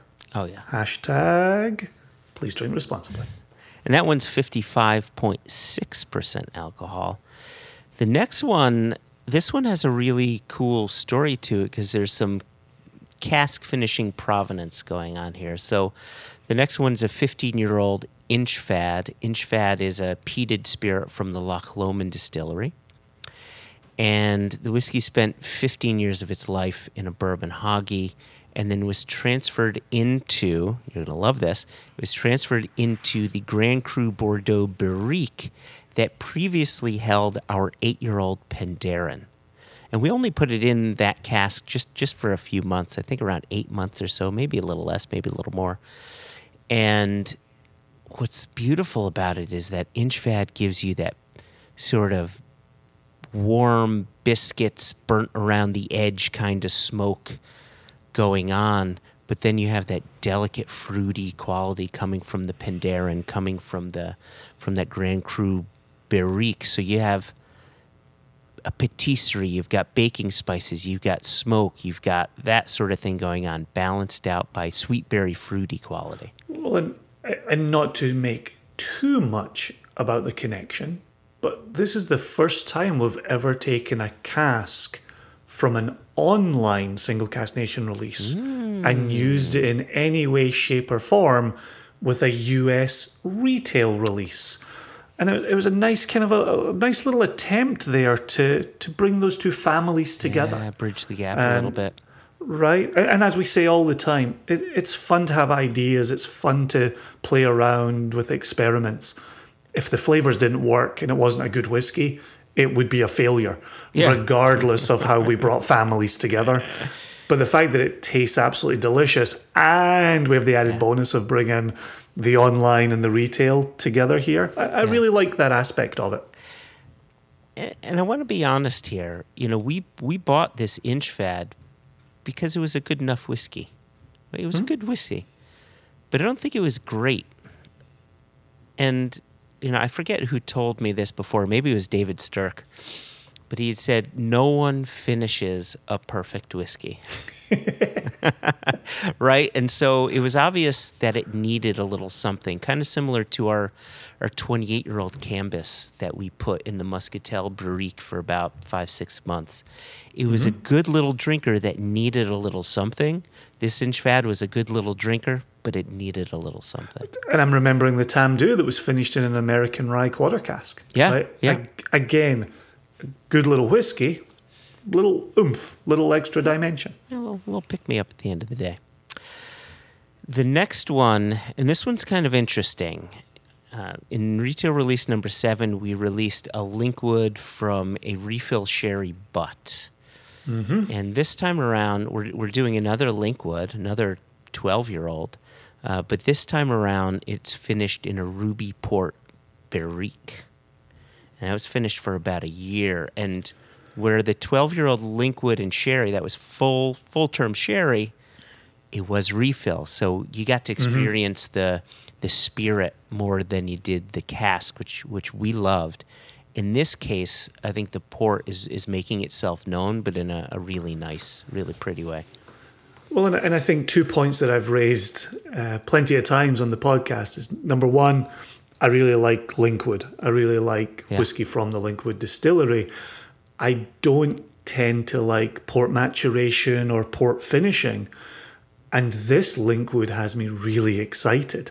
It delivers a red berry fruitiness through the port that is really appealing, really attractive, and I think integrates with the Linkwood spirit. Great. And one of the things that I always say is I tend to find port maturation or port finishing is a bit like oil and water, where the Scotch separates from the port influence. Yeah. And you're like, oh yeah, I'm getting port, yeah, I'm getting Scotch, but I'm not really getting them together. Integrated. They're not really talking to each other. This one, I thought the qualities the port brought to the experience worked beautifully with the whiskey at the heart of the experience. I think that's going to be a great 12-year-old to put out there for people. Yeah, agreed. And I agree. The integration was great. It was like they joined Schwartz's. That's exactly it. It was Schwartz's that I was thinking in my head. I see your Schwartz's is big. Oh no, we've already established that yours is shorter than mine. So then we have another Diageo distillery. This time a Ben Rinnes. I can't begin to explain how excited I am for Ben Rinnes. Not just for me. And even though this is coming to the U.S., so he won't be able to get a bottle, for our good friend Graham Usher, who's a massive Ben Rinnes fan. And this one's a 10-year-old from a second fill bourbon barrel. So you've got, Ben Rinnes is a naturally fruity whiskey, and that barrel sort of steps back a little bit and really lets that fruit shine in a gorgeous way. Yeah. 100%. Yep. I agree with you wholeheartedly. Then we have a grain. This time, this is our second Girvan. We released a 10-year-old Girvan back in 2017. And what was interesting is around that time, maybe a little before that, we had purchased a Girvan cask that was a really good price, right? The spirit was there, but the wood was doing nothing. And so we took that Girvan and put it into a first fill bourbon barrel for close to 4 years. So it went from from one bourbon barrel to another bourbon barrel, but it went from refill to first fill because it needed that. It really needed that work. So after 4 years and then tasting it year over year over year, it finally got to the point where it came into its own in a special way, I think. The final bottling for retail release number 8 is our, well, is it a pre? Is it a pris? We don't know how to pronounce it. It's a rum from, I almost said it's a rum from Brasilia. You should. I think they'd love that. Brazil. Hell, really quickly, did I ever tell you my? This was a joke that I heard back when W was president. I'm not being political here. I'm just saying this is the time when that joke came around, and it goes. His chief of staff goes into the Oval Office, and he says, Mr. President, I've got some very horrible news to share with you. He said there was a small plane crash, and 5 Brazilians actually died while trying to land, such and such an airport. And the president put his head in his hands and just started openly weeping, just uncontrollably openly weeping. To the point where the chief of staff said, sir, this is troubling. I understand that. I just didn't expect, how much emotion would come from you. He said, it's terrible. I mean, but I just want to be certain. How many is a Brazilian? 1 million, 2 billion, 3 trillion. Oh my God. It could have been any president, right? And someone who actually knows how to tell a joke could have made you laugh without explaining the joke to you. But I'm not that person. Anyway. The last bottling is our Epris. It's a Brazilian rum, 10 years old. And some people, those in the rum world, would say, geez, isn't that potentially a cachaça? Because cachaça is a rum-like spirit coming out of Brasilia. And no, this was sold to us as a rum. This is a rum. And what I like about this one is it's like drinking Christmas wreaths and balsam and fir candles. It smells of Christmas time, of, that holiday special time. Yeah, I remember when we first tasted this one, and it was the first time I'd ever thought about sipping a rum at Christmas. Like, that's not a thing, right? Have it on the beach in a daiquiri or a pina colada. Yeah. And so the thought of a nice warm fire, maybe some roasted chestnuts, and a Brazilian rum. That was a new wrinkle, but the flavor profile on this is killer. Gosh, if the theme of today's episode is just taste it and see if you like it, that Brazilian rum fits into that so perfectly. Yeah, I think the only thing that I would suggest is one need not get a Brazilian to buy this Brazilian rum. Not in the winter, no. Not in the winter. No, you want to keep it nice and warm. Nice and warm. Yeah. However, for our friends down there, they're just coming into the warmer months, so is that how maybe you they do want to your, get our friends down there. I think that's how it works. So yeah, Brazilian rum. Who knew? Oh, so what excited! A treat. So excited for this rum. So there you go. That's retail release number 8. Now included in that are some single cask exclusives that we've done for shops and for bars, like you had mentioned, Barrel Thief, and in earlier this year, or was it later last year? I don't know how time works anymore. We've already established that. We did the exclusive for Roma in New York. And so my message to our listeners, if you have a shop or something like that, and you're interested in your own single cask exclusive, Elijah would be your guy. You could reach out to us, questions at One Nation Under Whiskey, and we'll connect you with Elijah. I'll also say we've worked with certain clubs as well. And we can do club picks, but those don't go on retail shelves. Those will go through our online portal. and we can work with you that way. Yeah, somewhat interestingly, we have a single cask blended Scotch going to the wine exchange, and Elijah is working on speaking with them for banter about the barrel. There you go. So there'll be a chance to talk about that. Nice. Cool. How fun. And then what about online? How up to date are we announcing online releases? Creepers. We're not. Okay, I'm gonna try to do this like pew, pew, pew, but I don't know how pew, pew, pew, that'll work. So let's see. So we got a few things going on. So we have a few things going on. Firstly, there's a charitable bottling that we're doing with Salway Bitterroot Group, and that's Croft and Gaia, 16-year-old.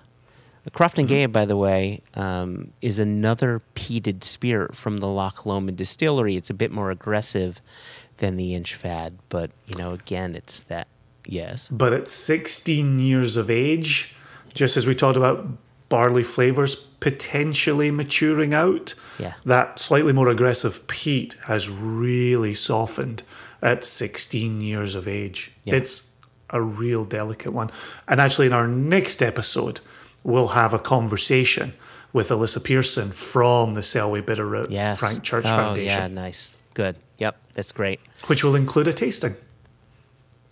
The next one we have is a 10-year-old Kalila, and the day that will go on sale the day after this episode goes live. And that 10-year-old Kalila is a from a Bourbon Hogshead second fill. And actually on the same day, I was going to save this one for last, but because it's going on sale at the same time as the Kalila, we have our third in what we call our woodcut series. You may remember we did a 30-year-old Bowmore 2 years ago, a 30-year-old Imperial last year, and then this year is a 28-year-old from a famous Islay distillery. We can't mention what distillery it came from, but we lovingly call this the Laughing Frog. We do indeed. And, reflected on the label.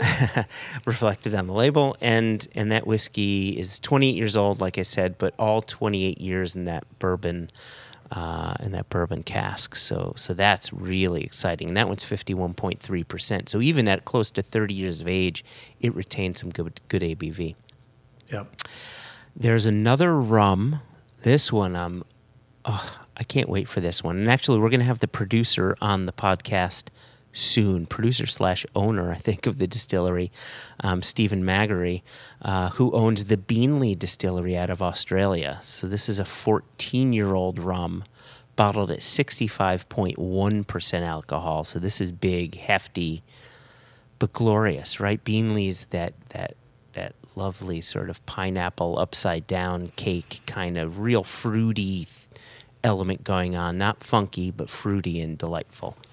Yeah, and really happy that this fits within the spirit of collaboration rubric as well. And so really, really exciting flavors, but then also a really exciting relationship as well. And as we've talked earlier about Australian single malt, here we are looking at Australian rum. How fun is that? Right. Yeah. Really good point there. There are more to be discussed, but these are the four that are coming here and now. But the things that we are bringing out for Single Cask Nation Online, hopefully all of it before the year is done, some really exciting stuff, including some Japanese whiskey that I am just over the moon about. Not too many details there. If you're on our Facebook, the Single Cask Nation members only Facebook page, there has been discussion around this. And if you're not on that means maybe you're not a Single Cask Nation member. So what you do is you go to singlecasknation.com, you sign up for a membership. We're not a whiskey club. I know as I'm saying these words, it may sound as if we're a whiskey club. Obviously, we're not a whiskey club. We are an independent bottler. But we have a sort of Facebook group membership, and you join that. And when you sign up to the website, that gives you access to our online exclusives. Still, from an independent bottler, not a club. So just like to clarify those things. What else do we have, Jason, before we make like a fetus and head out? we should really, if that's us putting the news segment to bed, we should probably break out the message from our friend Ian Bruce that we couldn't access in the last episode because Facebook shit the bed. And that, my friend, is a computing term. Oh, yeah, STB. STB. The message from Ian, the dear Mr. Bruce, it came in later September, and there's a lot here. So he says, it's been a fantastic journey. And by the way, we've been having a bit of a back and forth on Facebook, so you're sort of catching the next message he sent, right? He says, it's been a fantastic journey, and I'm glad I've started from the beginning to get the full flavor. So he's talking about listening to the podcast and catching up to the podcast. And then he says, like any good listener, smart listener, says, have I missed the Worm Tub episode? And then he says, currently on the Spousal Takeover. That was our last year Thanksgiving episode. Oh, that positions him perfectly in my mind. Okay. Yeah. And he said, you guys took a brave step there talking to your wives, which he's not wrong. He's not wrong. He says, I've got two quick queries. One, storing my whiskey in an old cask made into a bar, would this affect my juice, those open in any way? Okay, that's question one. Question two, thinking about worm tubs versus condenser type pipe work, we read and hear it's the difference between the copper contact, but I was thinking that if the inner dimension of a pipe is larger, then would it be the additional oxygen/air that causes new spirit to get those sulfurous or meaty notes? And we can talk about that a little bit here. I don't want to talk about it too much because we do have this Worm Tub episode in the works. And then finally he says, I also managed to finally buy some samples of SCN juice at the weekend. Drank 2 of the samples, which were fantastic. So thanks also for the great drams. They certainly made me go hydraulic. Then that's in quotes. In other words, the liquid really moved me. Cheers, Ian. I like that. Like when something really gets you, you're like, oh, this is making me go hydraulic. Oh, I like that. So, all right. So question number one: if you have a cask, and I've seen this before, right, where people they take an empty cask and they build it into a whiskey shelf, and will that affect his whiskey? I didn't think the inside was left untreated. I thought one would have put some kind of polymer or resin over the inside so that every time you reach in, say your knuckles brush the inside of the stave, you're not getting char on your knuckles, right? You're turning it into furniture and cleaning it up a bit. So are you saying that if the inside weren't finished, if it were still charred oak, and I was sort of thinking this, that there's a potential that oak may want to,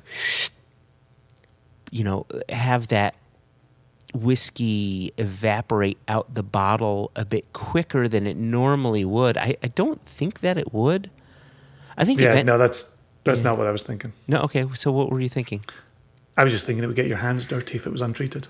Yeah, no, he's not asking how it would affect your hands. He's asking how it would affect the whiskey. I don't think it would do anything. I don't think it would do anything either. I mean, except for get your bottles dirty. They get your bottles dirty. Okay. But here's the thing. So is it one of those barrels that has a hinge put in it, and then you actually pull open half of the barrel to then reveal the internal shelves? Or is it sitting on its end and they've pulled off the head of it and he's just reaching inside onto maybe some shelving that runs around and he's just putting bottles on that? Like either way, I don't think you're going to have conditions as such that is going to pull liquid from glass through oak. It's not like the reason the oak is doing its job in maturation is because the spirit is in contact with the oak and the pores, and that's when it's a sponge. I don't think just sitting there, the oak staves are going to pull liquid or vapors from a glass bottle through a cork through oak pores. What if it was a situation where you pull the head, right? If your cask is sitting on one end and the top end, you take the top off, but what's inside, it's filled with water and the bottles are just floating in, so you're bobbing for bottles. Do you think that would affect it? And labels are just peeling off and floating to the top of the water. And when you pull out a bottle, you've really no idea what's in it. But there's something kind of murky, like it's murky. added to the whiskey in there. Yeah. I think that could do something. I like that, bobbing for bottles. What if he just threw corked, like open, but corked bottles just into his swimming pool and just stored them there? Like, what would that do?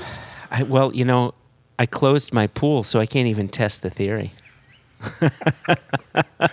You're not going to drop your kids at the pool any second? At no point in the winter are you going to drop your kids at the pool? No. Well, I've got to get more towels, if you know what I mean. So, speaking of that, question number two. His question here is the difference between worm tubs and condensers, right? Shell and tube condensers.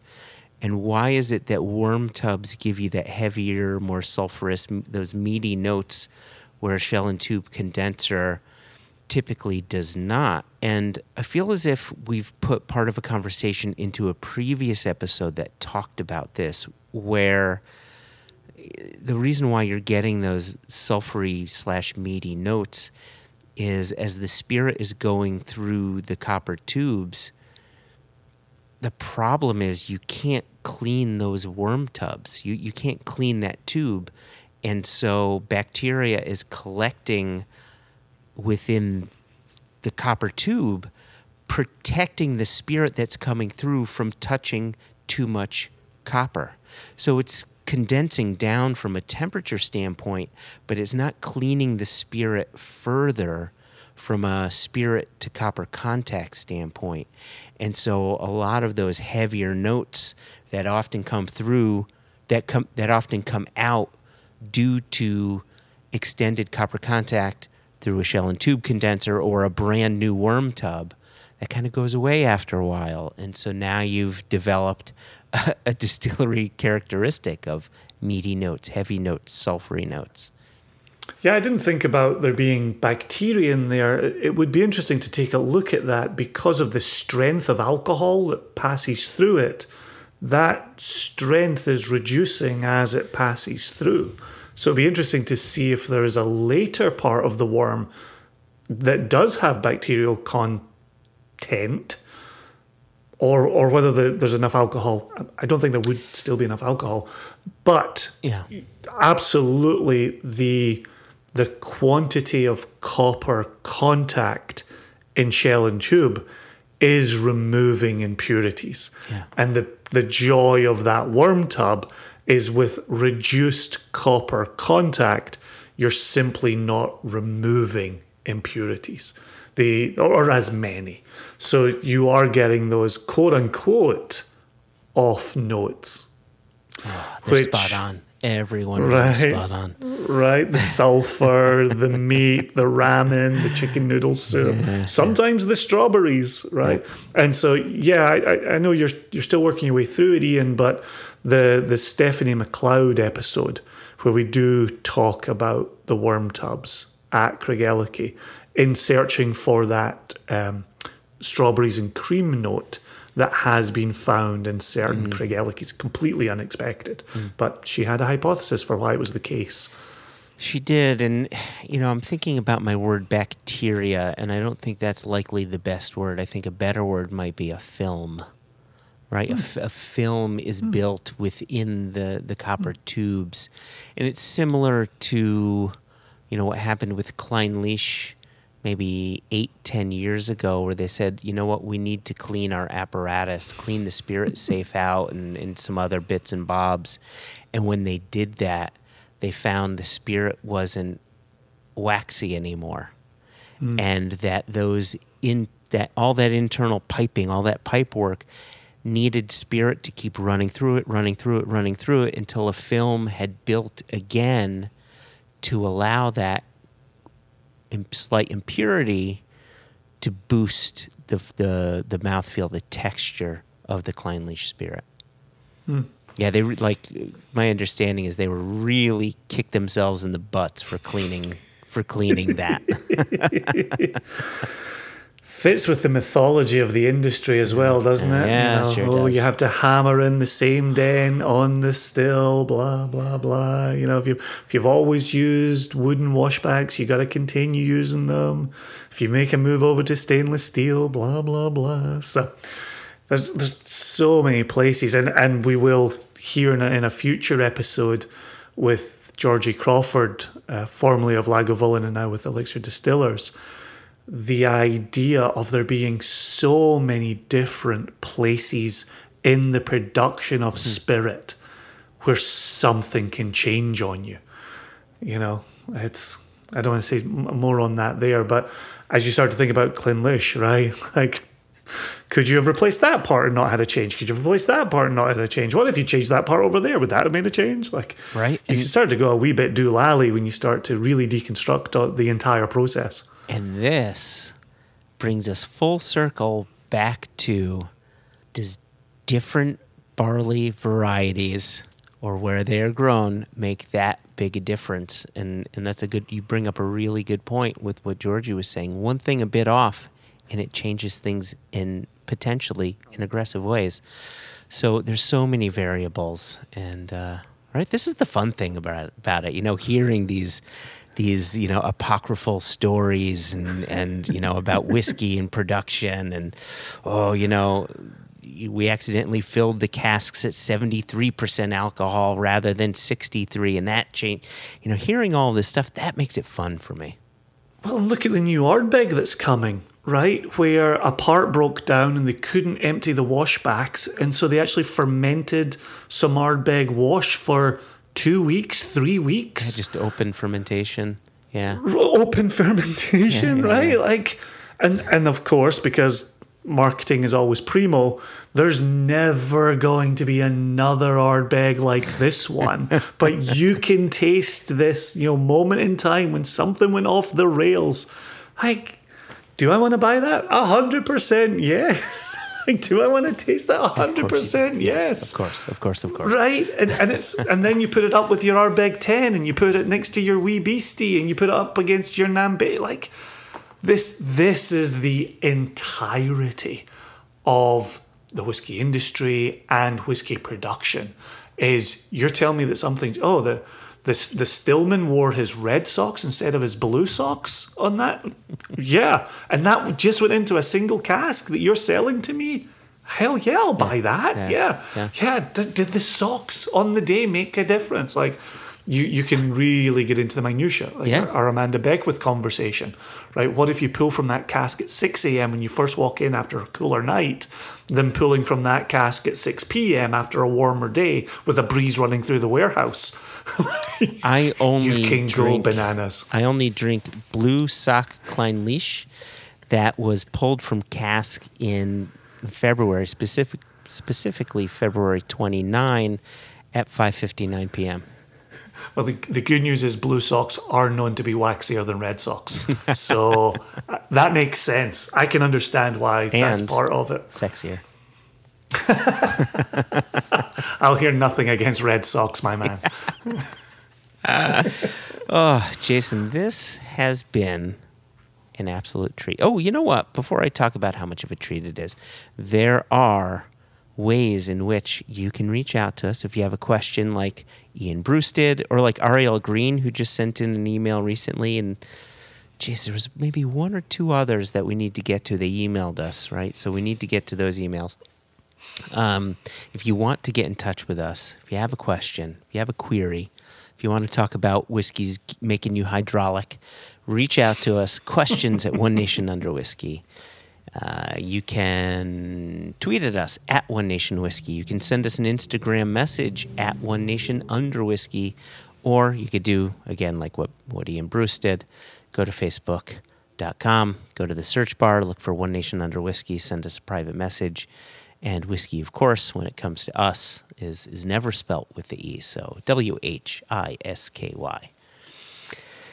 And now I can officially say it has been a blast. Because you know what, Jason? It's been a blast. I'm sure it has been for you.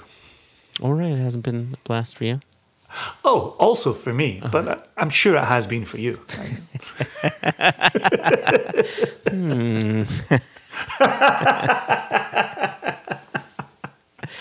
Okay, we've spent the whole episode saying I'm shorter than you are, but here we are. No, it's been real. It's been thoroughly good, very enjoyable. I tell you what I enjoyed. Yeah, go ahead. All of it equally. Oh, I like that. That's a diplomat's answer. And as the resident diplomat, I tip my hat to you, sir. Well done. Well done. Cheers, man.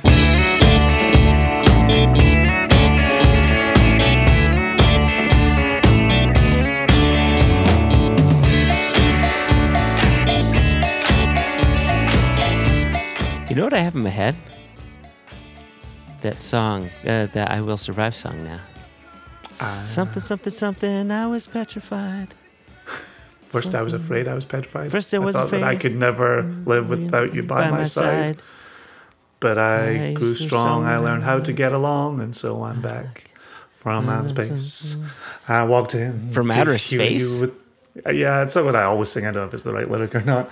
And then, find you here with that look upon your face. Yes. Is the next. Yeah. Look upon your face. We have the Cake version, and so we sing the Cake version a lot. Okay. All right. You don't do the traditional version. Can you name her? Yeah, it's It's Gloria something or other, right? It's Gloria. It is. Gloria Estefan. No, it's not Gloria Estefan. Gloria Steenburgen. No, it's Gloria Gloria. Gloria Gloria. Now you're stalling. I don't remember her last name. Gloria Gaynor. Gaynor. That's it. Gloria Gaynor. I figured a musician would never forget that last name. Hello, everybody. This is Joshua Hatton with One Nation Under Whiskey Podcast. I'm joined today, and I'm joined as always